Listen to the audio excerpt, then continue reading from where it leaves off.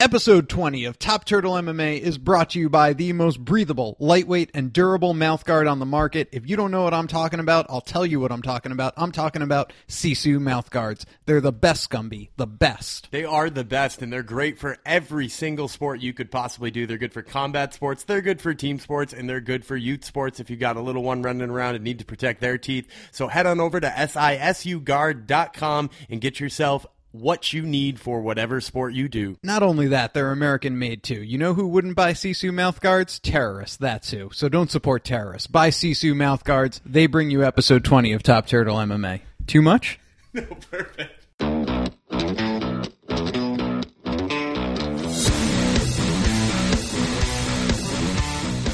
We are rolling. This is Top Turtle MMA Podcast. Thank you so much for getting us in your eardrums, however it is you do it. I would, of course, be remiss not to mention that we're available on TuneIn, Stitcher, SoundCloud, and iTunes, basically wherever a podcast is being streamed. I am one of your two co-hosts, David Tremonti, and I'm joined, as always, by my other co-host, Daniel Gumby Vreeland. Are you over there, Dan? I'm over here, and I also want to remind the listeners that you can get our show at Top Turtle MMA on Twitter, or you can follow me at Gumby Vreeland.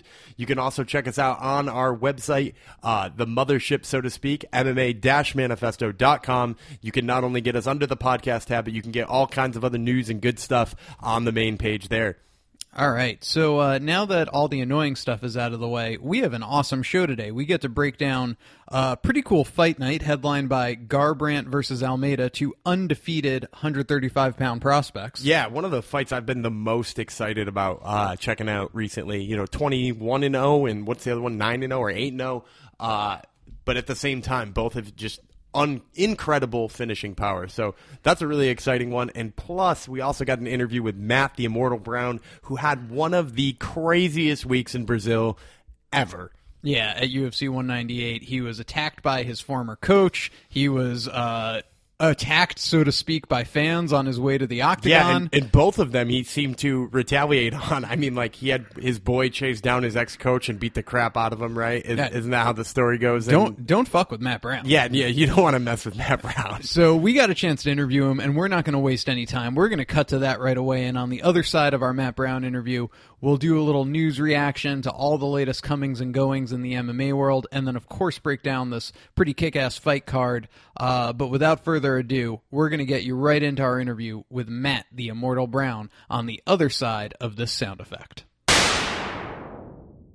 This is David Tremonti and Daniel Gumby Vreeland of Top Turtle MMA Podcast, and we are delighted to be joined by one of our show's favorite fighters, Matt the Immortal Brown. If you haven't been keeping up in the MMA media lately, you might have missed the fact that Matt Brown had a wild weekend in Brazil for UFC 198, went down into the Lion's Den, took on Damian Maia, kept him at bay for about 3 rounds, ended up succumbing to a choke. No shame in that when going against Damian Maia, but it was really the extracurricular stuff that happened in Brazil that people started talking about. A former coach attacked him. A fan on the way to the ring tried to punch him. Matt, overall, what was that weekend like in Brazil? How crazy an experience was that, going down into Brazil and having all that drama unfold? I mean, at the time, it didn't really seem like much was happening because I was just focused on the fight, and then after the fight, just focused on going home, you know? So it was just, looking back, I mean, I guess it was pretty wild, but, you know, I was there on a mission, and I failed the mission. So that's really the only thing that, you know, that affects me in any manner. Quick question. So obviously you said that, you know, you were focused mostly on your mission. You didn't even realize all of the other stuff was happening was as crazy as it was. Is it fair to say that you wouldn't mind going back to Brazil after all of that? Or did you look back at that event and be like, damn, I'm never fucking going back there again? No, actually, I mean, I kind of enjoyed it. I mean, like I said, outside of the fact that I lost, I mean, it was a pretty cool weekend. You know, it's pretty eventful and made for a good time. I mean, you know, the fact that, like, you know, fans were grabbing me and that I was attacked after, I mean, I may not want to go back only for, like, safety reasons, right? Because obviously, you know, maybe I need the extra security or whatever, but yeah, I mean, I have fun, you know. I mean, it was all just, you know, just having fun in the moment is all it's about.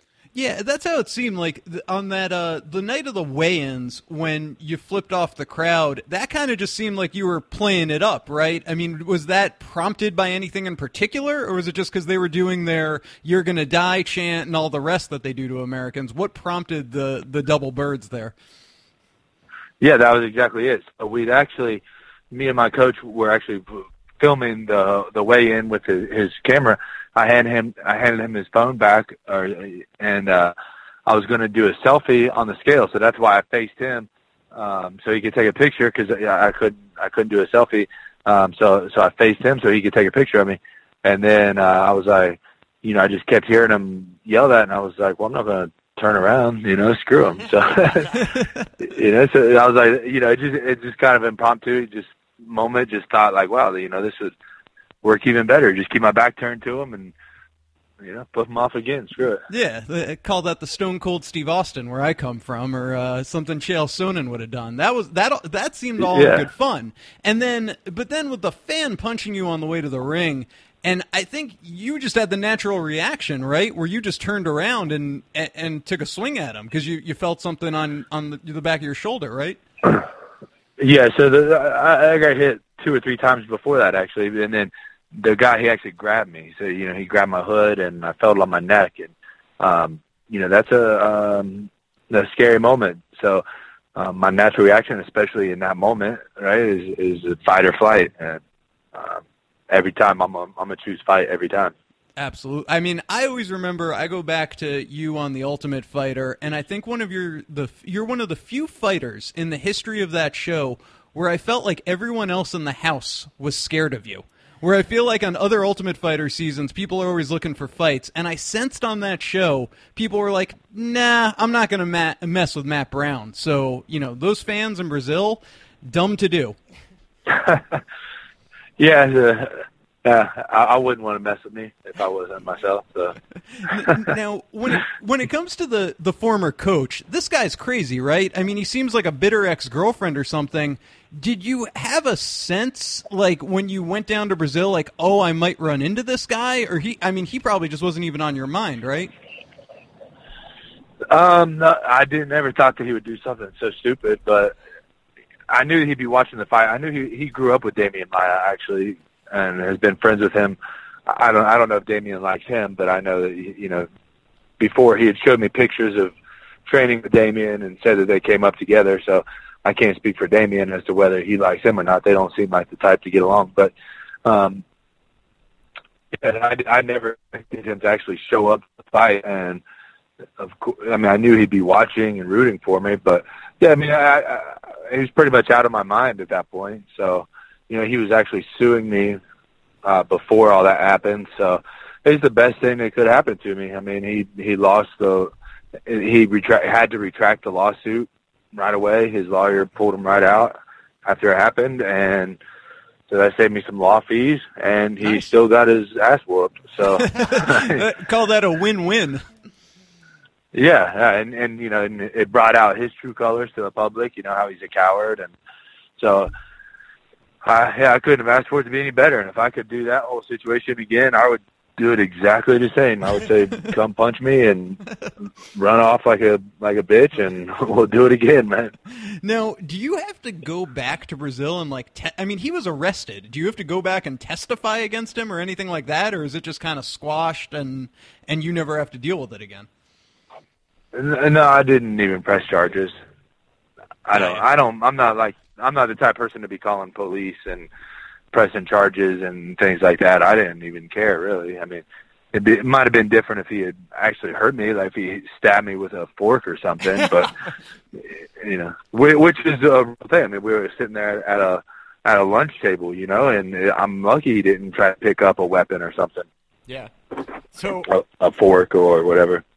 So we're going to move from one stupid move to, in your opinion, another one. So you've been pretty outspoken about the next 170-pound title shot in the UFC. Obviously, they gave it to Tyron Woodley. It's been 16 months since he's fought. What went through your mind when you heard that his name was next up on the docket? And what prompted you to go public with your thoughts about it? Well, I just don't get it. I mean, it doesn't make any sense. But I mean, Now, of course, before I fought Damian, I mean, I thought that, I was going to beat Damian and I would have a potential shot at it. So, but I mean, I guess it really just became public because originally, I'd be, writing stuff on Twitter or whatever, and and he would randomly pop up on my news feed, and then finally I'd just respond back and be like, shut up or whatever, and then he just started talking stupid shit, So, I've never had a lot of respect for him as an athlete or as a fighter anyway. So, I was like, I'll just call him out on his bullshit. So, but in terms of the UFC does things their way. I'm not in any way in charge of what they do, or I'm not one to criticize really. I just question. I just say, look, I don't think he deserves it. If someone asks me if he deserves it, I'm gonna say no. And if it's what it is, though. I mean, there's other guys that haven't deserved it too. So. It's what happens. Yeah, I mean, his seemed, I think even from like a fan's perspective too, he hasn't fought in 16 months. And even then, I think, he might be like 2-1 in his last 3 as a loss to Rory McDonald in there. And then you have a guy like you're obviously a fan favorite, you're staying active, or someone like a Damian Maia. It just seemed like we wanted to see Woodley have one more win to justify the title shot. It kind of felt like it came out of nowhere. He had a fight lined up with Johnny Hendricks. Johnny Hendricks misses weight, and then he gets a title shot off of that. It just doesn't, sometimes even as fans, we want more hard and fast rules. It seems like you have to have at least fought in the last year to earn a title shot. Yeah, and I don't think I've said anything that everybody that is not the general consensus that 99% of fans don't agree with. I mean, he doesn't deserve a title shot based on any metrics that are standard, any standard protocols or anything, he shouldn't be getting title shot. I think, I call him a bitch and, say he's not really a good fighter and this and that, but, that's all subjective, so, to me, I just think he's a really good athlete and, not the best fighter, but, so whatever reason they give him a title shot is cool, I just, anytime they ask me if he deserves it, I'm gonna say no. And anytime they ask me what I think of him, I'm gonna tell him he's a bitch. Well, I think I already know the answer to this next question, but you fought Robbie Lawler in a 5-round war back in 2014. Went to the judges' decision. They scored it for Lawler. It was a great fight. And, Lawler's been a beast since then. He's had wars with Condit, with Rory McDonald, won the title back in a 5-round war with Hendricks. What you're thinking, I mean, I think I already know, like I said, what do you think's going to happen with Lawler and Woodley? How do you see that fight going down? Yeah, you said I think you could probably answer that question for me. But I do think Woodley will probably have a little bit of success early. He usually does. Probably... maybe land a big shot here and there, but I mean, ultimately, I think in the mid to late rounds, he'll get knocked out. And then, would you be lining up to fight Woodley come this fall, maybe early winter? Is that a fight you definitely want? Well, we'll see what happens between now and then. I fight him anytime, of course, but I fight just about anybody anytime. So, yeah, he's not really special in that regard. So, but I'll definitely have to see what happens, man. I got to see where I'm at that time. I plan on fighting before then. I'm not one of these guys that likes to sit out. I just sat out 10 months, and it felt like fucking forever. It was just driving me crazy every single day. I couldn't stand it. So I want to get back in there, and I considered calling him to get back in there this weekend, to replace Saffiedine, but I don't think I can make weight again that quick. But it crossed my mind, because I just want to get back in there real quick. We had to do our jobs and stalk your Twitter, and it's been funny to watch the progression of you as a dad. You always have great little posts you make, like taking the kids to Applebee's, or you making a weird face when your kids are playing with like a toy, or even this past weekend, I think you did a Ask Me Anything on the Underground while you took the kids to Angry Birds. Has being a father kind of changed the way you look at fighting? Do you feel more motivated now with kids? Do you feel like you need to have an exit strategy for the game? How has that kind of come into play here in the past few years, being a dad and an MMA fighter? Man, yeah, all the above. So it's definitely had a profound effect. I mean, from top to bottom. Probably the first most pronounced effect that you would think of is I get less sleep. So that's but I'm also a happier person. You know, it's very fulfilling and very rewarding to be a father. But yeah, I mean, there's ups and downs to it. I do find it motivating, to inspire them. It has made me think a lot more about exit strategies. It's made me try to spend more time at home. I don't really go out and do anything anymore. It's just family and fighting. Man, I mean, I could just go on all day about the changes there's been. What you see on social media, they helped me change that, because I was like, I never even cared about social media before, but then I had kids and I was like, look, I could, I should just embrace this social media thing and have fun with it. And, I can have fun with it with my kids, and, you can't keep them off the iPads and stuff these days. So you might as well, have some fun with it. Yeah, absolutely. And I'm telling you, I'll give the UFC this idea right now. I find it so entertaining when a badass fighter like yourself posts that kind of thing. They should have a reality TV show, Matt Brown, Family and Fighting, just about you being a dad. I'd watch it. It's better than Dana White looking for a fight. I kind of, I could never do, I don't know if I could ever do a reality show like that, but yeah, I thought about that kind of thing. But I understand. I can't have it. Yeah, it is. These reality shows, it's probably like, if it was truly a reality show, I feel like it'd be cool. But if you look at the TV these days and these reality shows, they're just not reality. They're all scripted. Just cheap actors. Yeah, they're just cheap actors, right? And yeah, scripted. So yeah, I don't know if I'd want to do something like that. But whatever. That's fair. Well, that's why I'm not on the UFC marketing team, I guess.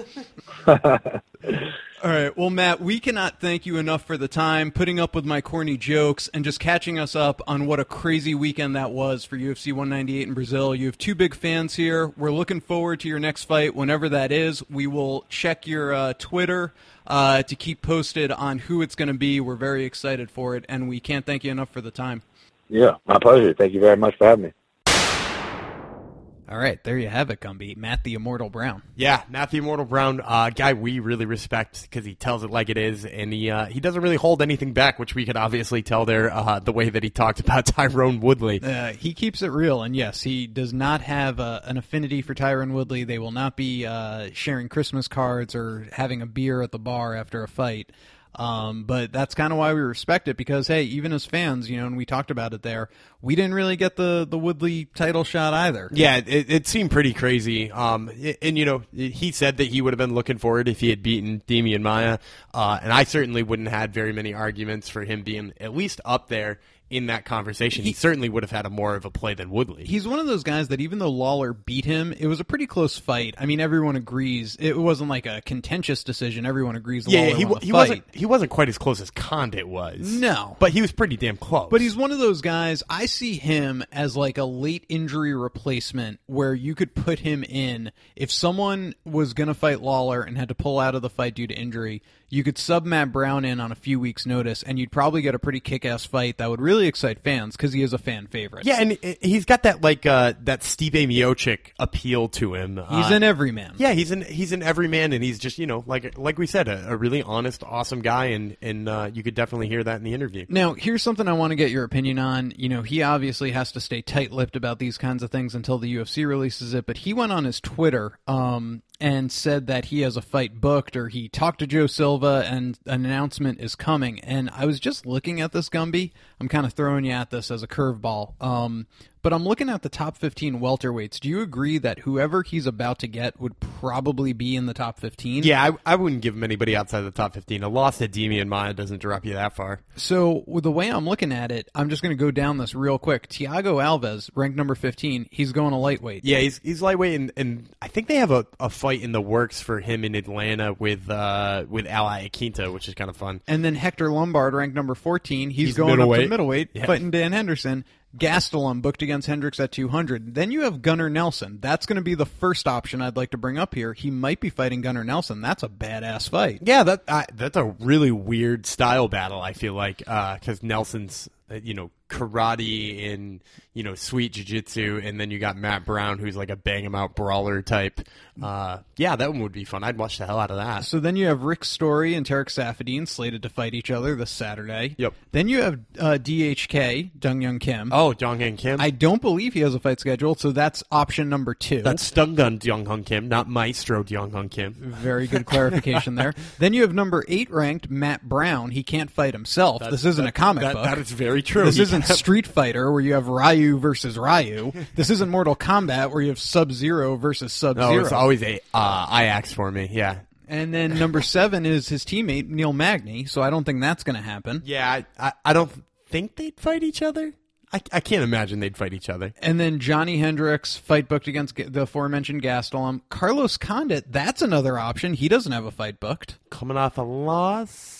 Yeah, I'd say that, yeah, he's probably up there. I think you're more likely to see him against the loser from that main event coming up in the future with Wonder Boy. More likely to get the Wonder Boy loser. But that's the thing, is he said the fight, they're about to announce it. Yeah, I mean, yeah, so that would say that it's closer than Condit is. Yeah. Of these top 15, you only have 3 options. Gunnar Nelson, Dong Young Kim, Carlos Condit. He just fought Damian Maia. Woodley's the next title challenger in August, and then the top 2 are fighting each other, McDonald and Thompson. So I would say the only other thing I could think of in that batch, too, is that, so, we talked about number 14 and number 15 both changing divisions. So if 14 and 15 both change divisions, the rankings come out. Could there be a guy at 14 that's just slipping our mind? Absolutely. Yeah, that maybe he would make a lot of sense. It's an up-and-comer. He's won a lot of fights in a row or something like that.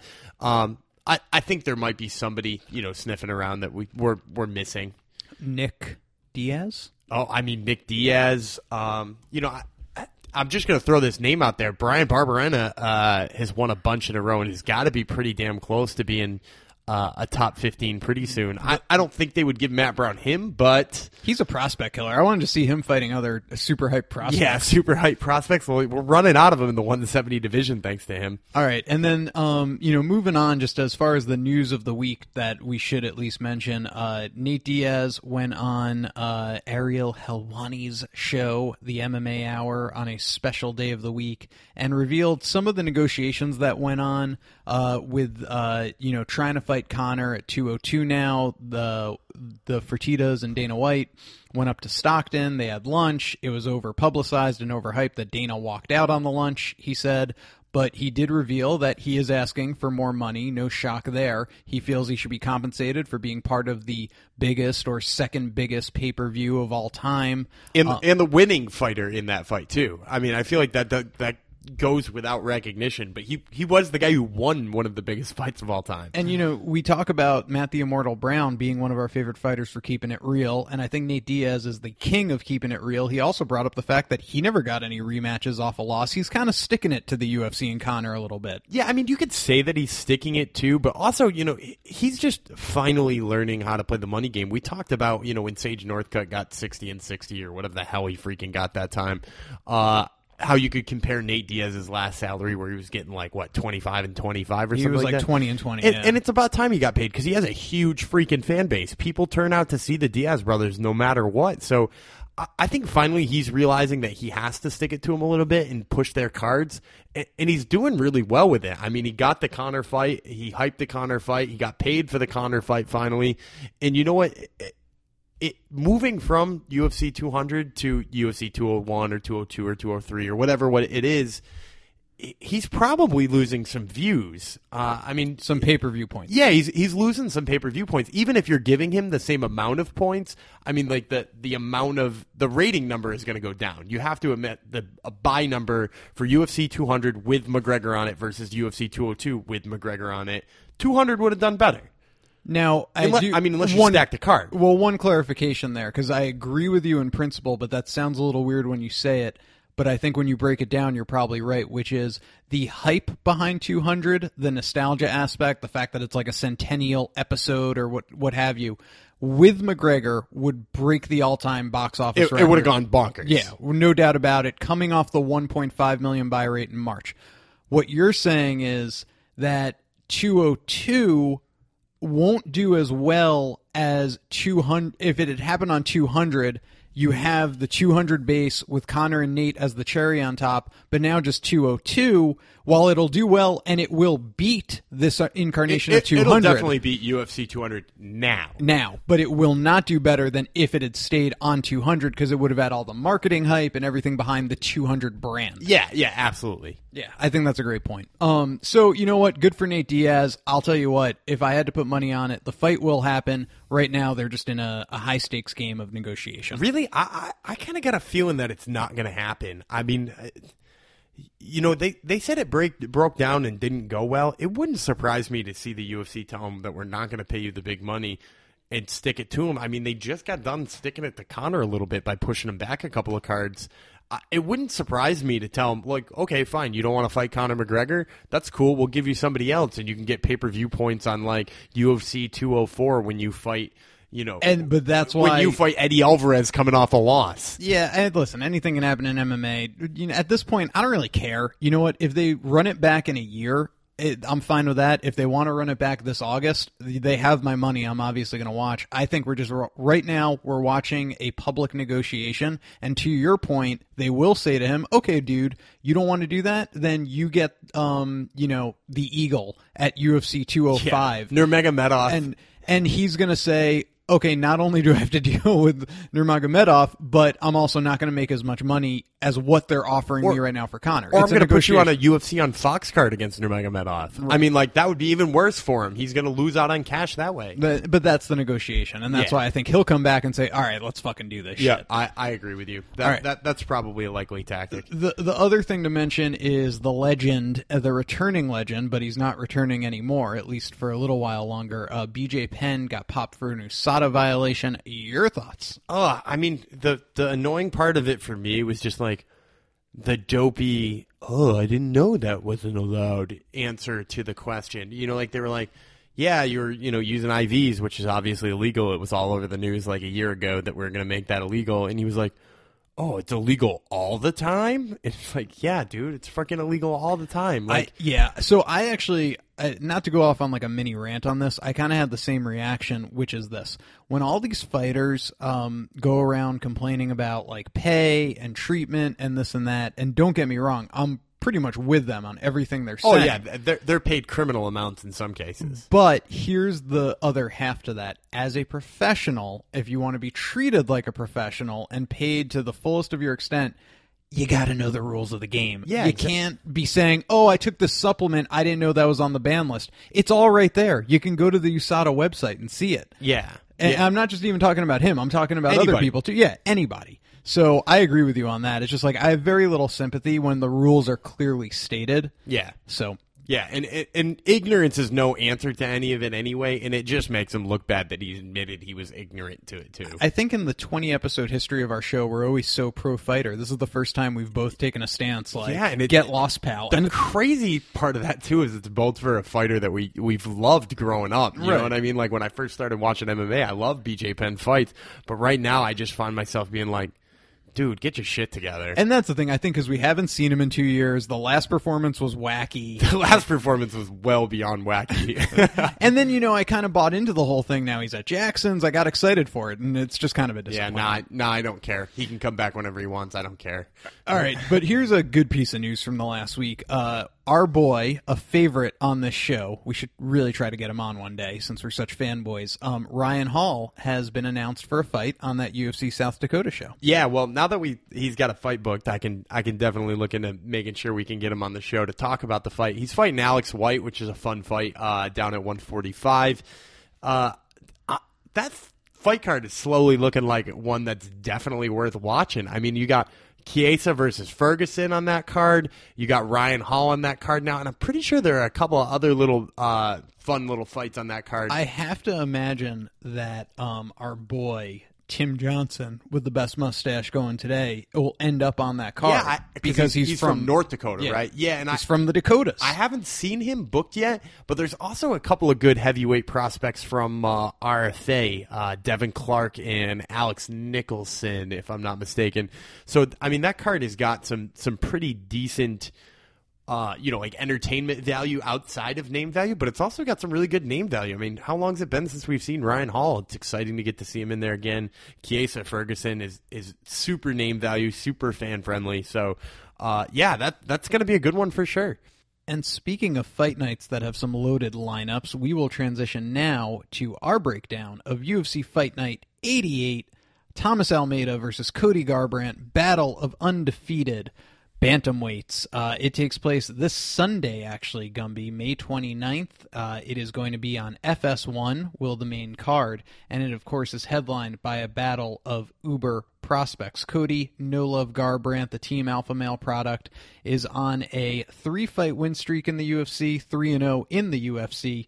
He's coming off a first-round KO of Augusto Mendez. Thomas Almeida, on the other hand, another mega prospect at 135, is 4-0 in the UFC. He is coming off a first-round KO of Anthony Burchak, and if you want to go back 2 fights, the nasty knee to the chin that knocked out Brad Pickett. You could hear it like a crack of thunder in the air. And that main card had 2 flying knee knockouts, right? Am I wrong about that one? You're correct. This was at UFC 189. The other one was Dennis Bermudez, Jeremy Stevens. Yeah. So it was an awesome. That's the all-time, probably the most fun main card to watch, by the way. UFC 189? Yeah, I think so. Headlined by McGregor versus Mendez.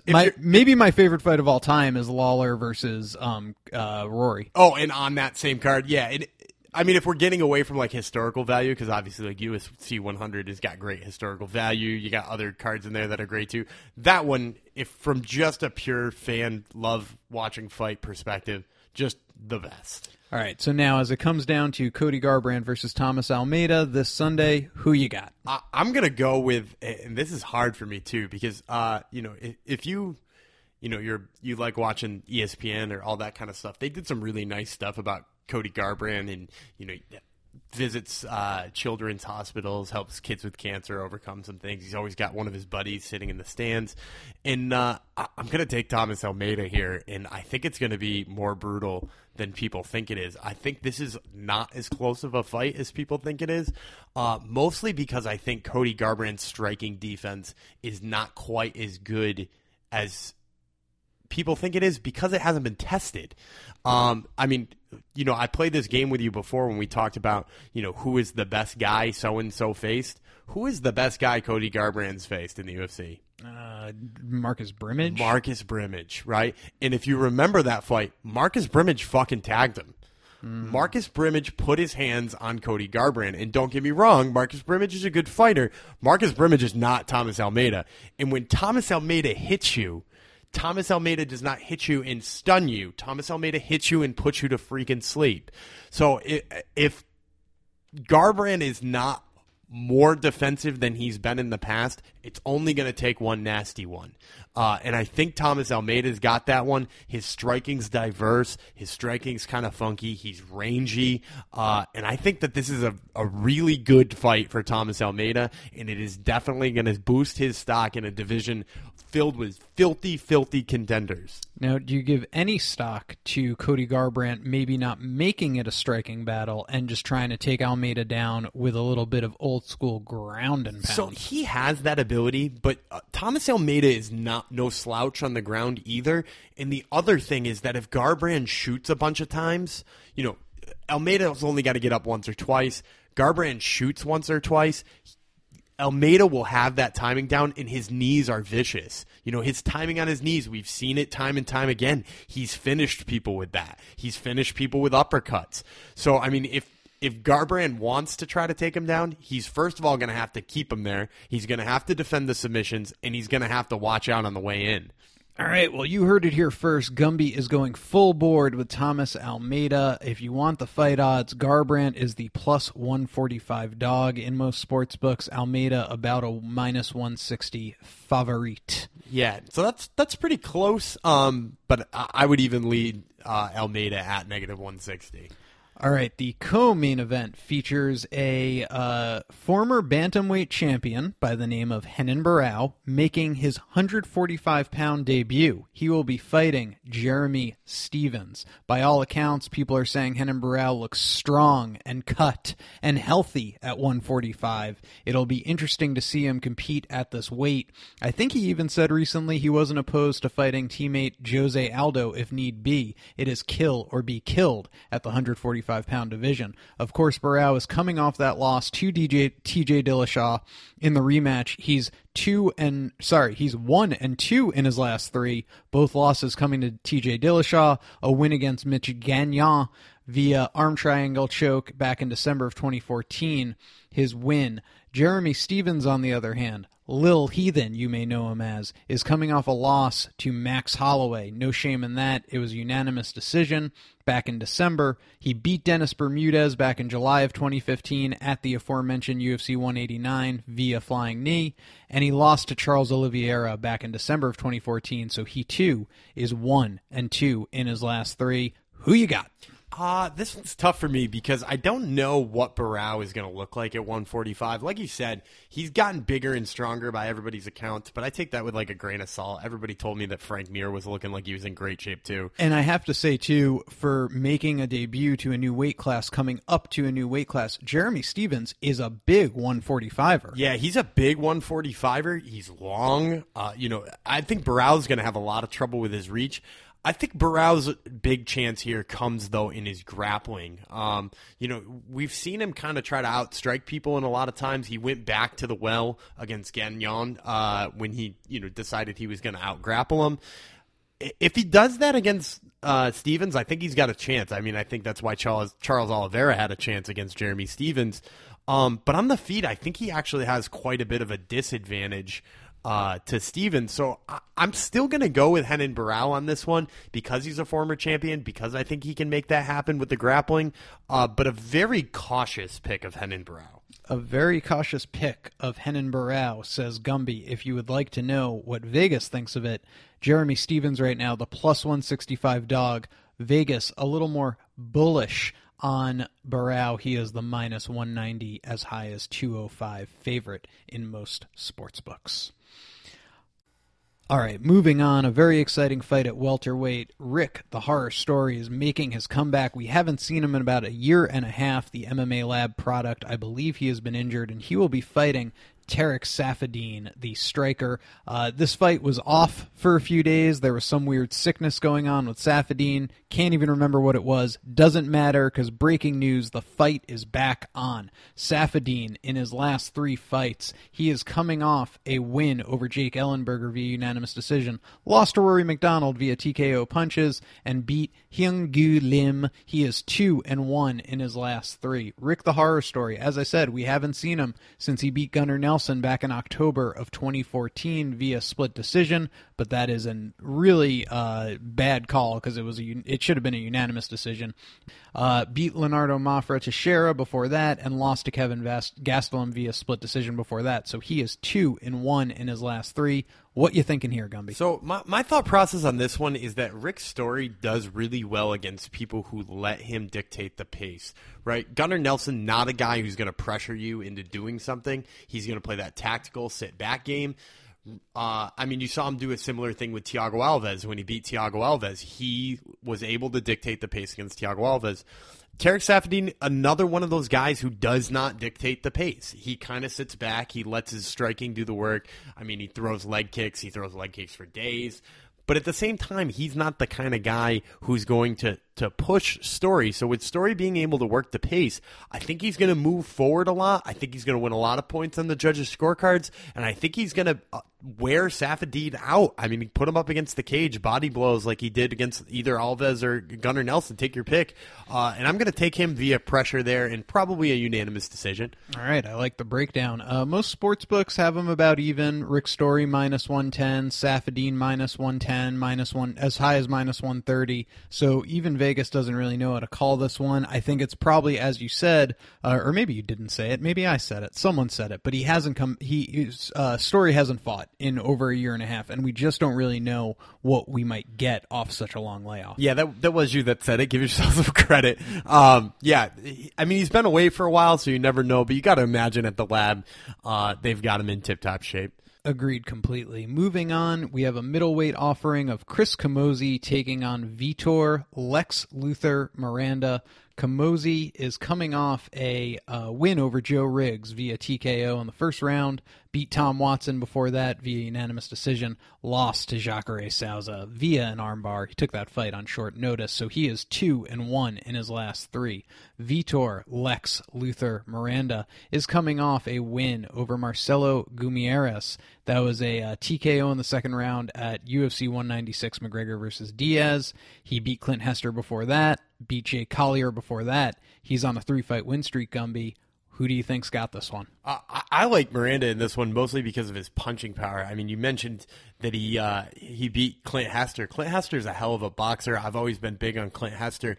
And his boxing looked way better than Clint Hester. I mean, Clint Hester was at one time like a 33-3 career professional boxer, and he just got outworked on the feet by Vitor Miranda. And, you know, obviously the punching power comes into play here. Chris Camozzi, you know, he's an impressive fighter, and he always comes with lots of heart. But at the same time, I don't ever think that he looks phenomenal in any area. I mean, he looks good enough on his feet. He looks good enough in his takedown game. He looks good enough in his top game. But nothing glaringly awesome, and, you know, not good enough takedown to the point where I think he's going to suffocate Miranda. And I think his boxing is just head and shoulders behind Miranda. So I'm going to go Miranda with the knockout. All right, you heard it here first. Miranda in most sports books about a -215, highest -235, even -250 now that I look at it. Favorite, Camozzi the +180 dog in most sports books. Moving on, you have a pretty exciting fight in my estimation, as Lorenz Larkin is going to be fighting Jorge Masvidal. Lorenz Larkin is coming off his nickname's the Monsoon, by the way. He's coming off a split decision loss to Albert Tumanov back at UFC 195 Lawler versus Condit, a win over Santiago Ponzinibbio before that via TKO, and a TKO win over John Howard. So he is 2-1 in his last 3. I think we've both talked about, Larkin, maybe more so than the record reflects, is a tough day at the office for anyone. Jorge Masvidal, on the other hand, is coming off a split decision loss to Benson Henderson, who now fights in Bellator, beat Cesar Ferrara before that via KO in the first round, and lost to Al Iaquinta via split decision. That, of course, is the famed fight where Iaquinta cursed out the crowd in Virginia You fucking boo me. for booing him. So Masvidal 1-2 in his last 3. Who you got? I actually think I like Masvidal in this one, mostly just because I like his ground game. You know, I thought he had enough in that Benson Henderson fight to win, but at the same time just didn't get the judges to go his way. I mean, same thing in the Al Iaquinta fight. He's razor thin close to being 3-0 in his last 3. He's got a really good ground game that people underestimate, people forget about. Whereas Lorenz Larkin, a little bit more of just like a striker and pressure fighter, and you don't see too much more out of him. So as long as he can expose that part, that Lorenz Larkin has to fight him in all aspects of the game, which I think he can. He's a really crafty fighter. I think he has more tools in more different places, and it makes it a tough out for Lorenz Larkin. But you were certainly right at the beginning there. Lorenz Larkin, a tough day at the office for anybody. Vegas has this as Jorge Masvidal, about a +105 dog, meaning they don't know what the fuck to think. Lorenz Larkin, a -125 favorite. That seems to be the theme of this card, if you don't notice. Vegas doesn't know what to say about any of these fights because they're all such good matchups. Yeah, I was going to say, actually, the fight nights have just been, do you remember 2 years ago where people complained about too many fight nights, too many cards? Yeah, and the fight nights used to be awful. I think, but they've stepped up their game, or maybe just the divisions have gotten a little deeper, because I feel like almost all the fight nights this year have been just very competitive. Well, and I think, too, that's part of like the education and promotion of fans, or the promotion of fighters and the education of fans, being that they let fans know more about their fighters. There's Q&As and stuff like that. So when you see somebody like Jorge Masvidal, who might be 1-2 in his last 3, you appreciate him because he's a guy you've seen all over the place. He fought Benson Henderson. And, when you see somebody like Almeida or Garbrandt, you, know their story already. Yeah, well said. Rounding out the main event, you have up-and-comer Paul, the Irish Dragon Felder, fighting veteran Josh, the People's Warrior Berkman. Excuse me, he wants to be known now as Joshua Berkman. Berkman is 1-2 in his last 3. Beat KJ Noons back in February via unanimous decision. Lost to Patrick Cote via TKO before that, and lost to Dong Young Kim via arm triangle choke before that. Also had that no contest against Hector Lombard, which was a win for Lombard, just overturned because he popped hot for the roids. So, Berkman's return to the UFC, nothing to write home about. I almost have to figure a loss to Felder will see him get his walking papers. Felder, you could call him a much hyped prospect at 155. He's had some tough losses here of recent. He's 1-2 in his last 3. Beat Darren Cruikshank via rear naked choke. No one could have predicted that. He's striker first. But then lost to Ross Pearson via split decision back in September of 2015, and lost to Edson Barbosa back in July of 2015, which was a great fight to watch. And if you want to go back a little further to January of 2015, he had that sick spinning back fist KO over Danny Castillo, so 2-2 in his last 4. What are you thinking on this one? I'm thinking about going with Paul Felder here. Just overall, better striking in the long run. As you said, Berkman's run back in the UFC has been a little underwhelming. Everybody was really hyped on him after the win over John Fitch in World Series of Fighting. So far I just haven't seen it from him. He's going to have to get Felder down, which is very possible, but his wrestling also isn't overwhelming in that aspect either. So he's going to have to go toe-to-toe with Paul Felder, at least for a little while, and, his striking is behind Felder's too. I'm going to go with Felder on this one. I got to say, I feel like in Berkman's performances, he always just looks his age. I feel like they've been very, not lazy, but he just seems kind of not quick to the draw. Yeah, he seems a little bit slow, and which is crazy too, because when John Fitch shot that takedown, he was super fast on it.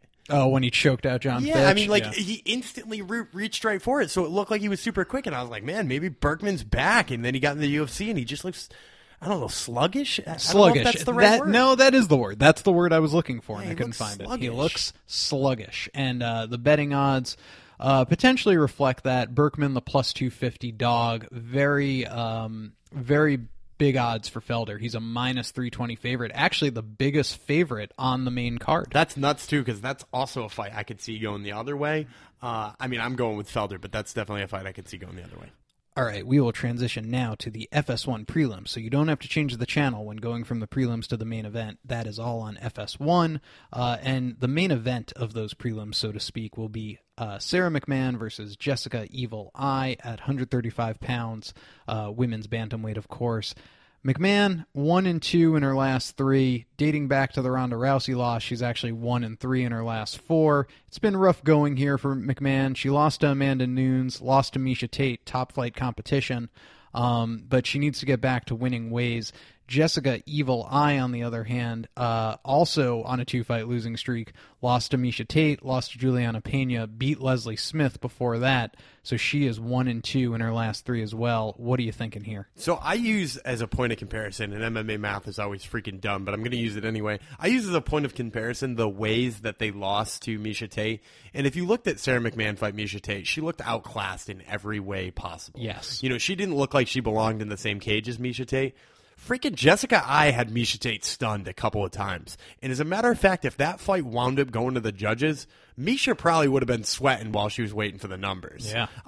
Jessica Eye put it on her on rounds 1 and 2, and obviously Tate came back and finished her, but Jessica Eye has got a lot to her game, and she's way better than her record says. I think this is a great fight for her to get her back on track, and I think this is hers. I couldn't agree with you more, and I'll tell you something. If you want a little value in Vegas, Jessica Eye is actually the dog at about a plus 140. McMahon, the favorite at minus 160. Yeah, tons of value there. Moving on, we have Jordan Rinaldi. This is at 155 pounds. Jordan Rinaldi will be fighting Abel Trujillo. Rinaldi is coming off 5 wins in a row in World Series of Fighting, LFC, LFP. I don't even know what that stands for. He's making his UFC debut, and they decided to give him a man with the nickname of Killa, Abel Trujillo. Trujillo is coming off 2 wins in a row, beating Gleason Tebow and Tony Sims via guillotine choke, a loss to Tony Ferguson back in December of 2014 via rear naked choke, which was actually a pretty badass fight, because I think Trujillo might have been winning that in the first round, if I'm not mistaken. He might have been getting the better of him on his feet. I'm pretty sure you're correct on and then Ferguson came back, because that's what Tony Ferguson does, and rear naked choked him. Long story short, Trujillo is 2-1 in his last 3. Your thoughts? Yeah, Rinaldi is a guy who, obviously most people have not heard of, but he's fighting out of a couple of, my very favorite smaller promotions. He fought for Legacy, he fought for RFA, and he's got a lot of grappling chops. This is a guy who's won some fights by inverted triangle key lock and weird submissions like that. He's got a freaking phenomenal ground game, and he's also the perfect structure to fight somebody like a big, strong Abel Trujillo. Obviously Trujillo is freaking jacked. Trinaldi is a big, tough guy too. And I actually think Trinaldi has got the kind of game, or Rinaldi rather, not Trinaldo. Rinaldi is got the type of game where he can give Abel Trujillo some problems. So, I'd say if you were going for safe bets, definitely bet at Abel Trujillo. But if you're willing to take a little bit of a risk, you'll probably get the payoff by picking Jordan Rinaldi. Well, again, now I think as we get into the undercard, we're getting a little bit more of wacky odds, because I agree with you with Rinaldi, the much hyped prospect. You like what you see there. He's a plus 260 dog. Trujillo, as much as a minus 300, minus 320 favorite. I mean, I like Abel Trujillo, but even I think that might be a little aggressive. Yeah, that might be a little on the aggressive But they side, also for sure. obviously do these odds to get people to bet, they got to so. entice the better. That's the idea.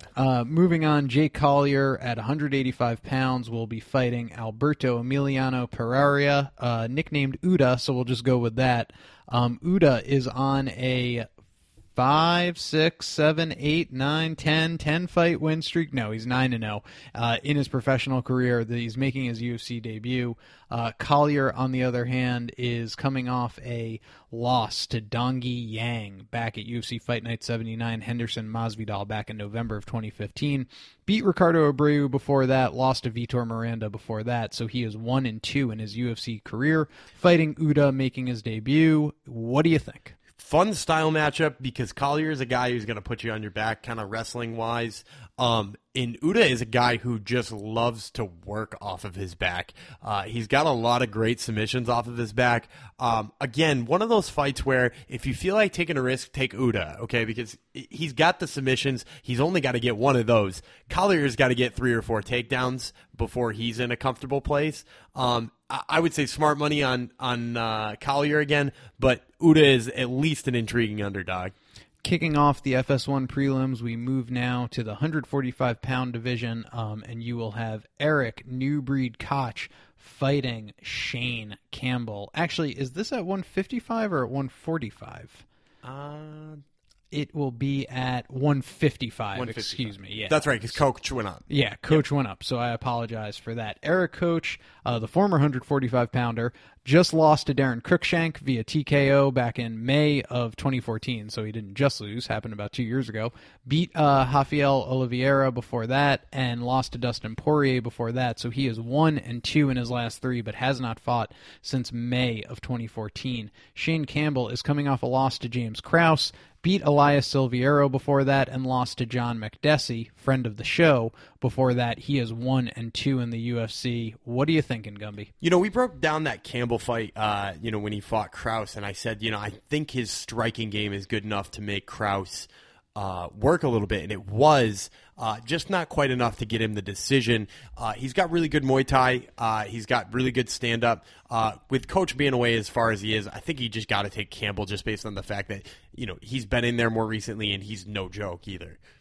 All right. Well, Campbell is the minus 165 favorite, Koch the plus 145 dog, and I might have failed to mention it before, but Alberto Pereira is a minus 125 dog, and Collier, the very slight plus 105, plus 110 favorite. Plus 110 would be dog. Sorry, dog. Yeah. It's So late. Uda is the favorite. Uda is the favorite. No Sorry. kidding. Huh. Yeah, That's a little bit surprising to me. in his debut. And then now we move on to the early prelims. These are on FS1, and this could fucking be the main event. I was going to say, this is a thank you to the UFC, and I'm glad I'm a Fight Pass member. Yeah. Quick shout out to Fight Pass right there. It is headlined. The Fight Pass prelims are by one of our favorite up and coming fighters, Aljamain Sterling, fighting Brian Caraway, who you may know as Misha Tate's boyfriend. Be jealous. Mr. Tate. Sterling is coming off a very famous, or not famous, but a very public, I guess you could call it free agency period, where there was a lot of talk of him maybe going to Bellator, even World Series of Fighting. Yeah, we covered it here. A lot, and we were very happy when he re-signed with the UFC. That being said, he is 4-0 in the UFC, coming off a guillotine choke win over Johnny Eduardo back in December of 2015 at that Namajunas Van Zandt fight night. Brian Kid Lightning Caraway, a.k.a. to some people, Mr. Tate, is coming off a decision win over Eddie Wineland, lost to Rafael Ansonsao before that, beat Eric Perez before that, so he is 2-1 in his last 3, and somewhat famous, or infamous, I should say, for ducking fights. Sterling and him were talking a lot of shit back and forth. He took this fight, and we'll see what he's got for the rising prospect, Aljamain Sterling. Who you got? So when I break this one down, I think to myself, what is Caraway really good at? What is his wrestling? Yeah, he's a great wrestler, right? Probably one of the tops in his division for the way that he wrestles. He's got a really good wrestling game and a decent submission game to go along with it. He is not strong enough. He does not have the technique to get somebody as good as Aljamain Sterling down. Aljamain Sterling is quicker. Aljamain Sterling is stronger. Aljamain Sterling has probably got a better submission game. I mean, he freaking tapped out Takeya Mizugaki from his back in an arm triangle. The dude has got some chops, and I have got him pegged as a future champ because, I think he's got that kind of game. So I don't think Caraway's got what Aljamain does, and I think Aljamain's going to steamroll him. I could not agree with you more, and I can't wait to watch it. I'm so pumped for Aljamain, and I can't wait to see him make this run to the title. Here's my question before you shoot the odds at us, too. So say, theoretically, Aljamain wins this. Do you give him the winner of the main event? Is that just like the most perfect prospect hype card in history for the 135 division? I'm not a fan of killing off a title contender that way.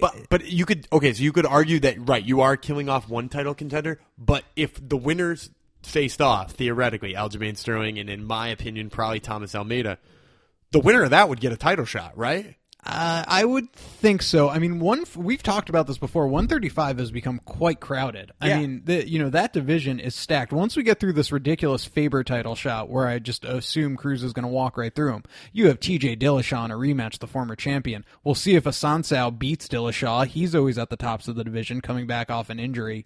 And then any of these four prospects and then these we got four on this prospects. card. It's really quickly become maybe one of the most exciting divisions in the UFC. In the UFC right now. So definitely. I will give you the odds, and they are it's a wide swing.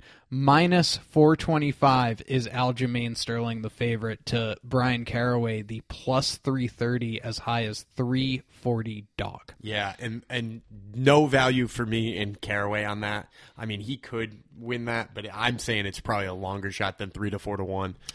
Kicking off the entire show again, these are on the early prelims, the Fight Pass prelims. You have Adam, the prototype Milstead, making his UFC debut. This is at heavyweight. He's one of the few heavyweight prospects we have currently in the UFC. He will be fighting Chris De La Rocha. I will start with De La Rocha. He's coming off a loss. Is his one UFC fight. It was to Daniel Omalinchik, and that was via TKO in the first round. So he is 0-1 in the UFC as a professional. He is 4-1.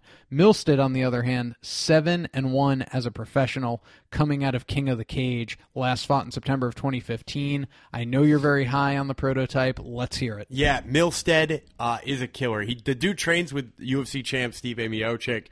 So you know he's got good heavyweight training partners, which are definitely hard to come by. This is a guy with an awesome wrestling background, an awesome boxing background, and he's got all parts of the game. There is the little knock on him that is, his defensive boxing could get shored up a little bit. He's a little bit too willing to take a punch. But I liken him to somebody like Todd Duffy, only fights smarter than Todd Duffy. I mean, you're not going to see any of those helicopter punches. Training with somebody like Stipe, obviously he's got a really good game plan going on. And I think this is one guy who, if you watch the Fight Pass prelims, you're going to come away thinking to yourself, well, finally a young guy in the heavyweight division, because it's been a while since we've seen one we got excited about. So remember it. You heard it here first. Gumby just compared him to and called him a smarter Todd Duffy. Yeah, and I have no problem with that comparison, because Todd Duffy even knows that helicopter punch was stupid.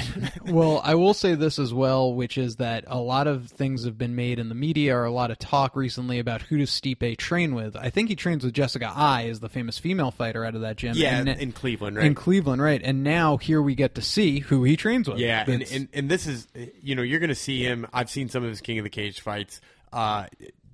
Definitely something to write home about. Milstead, the minus 255 favorite. Gumby likes him very much.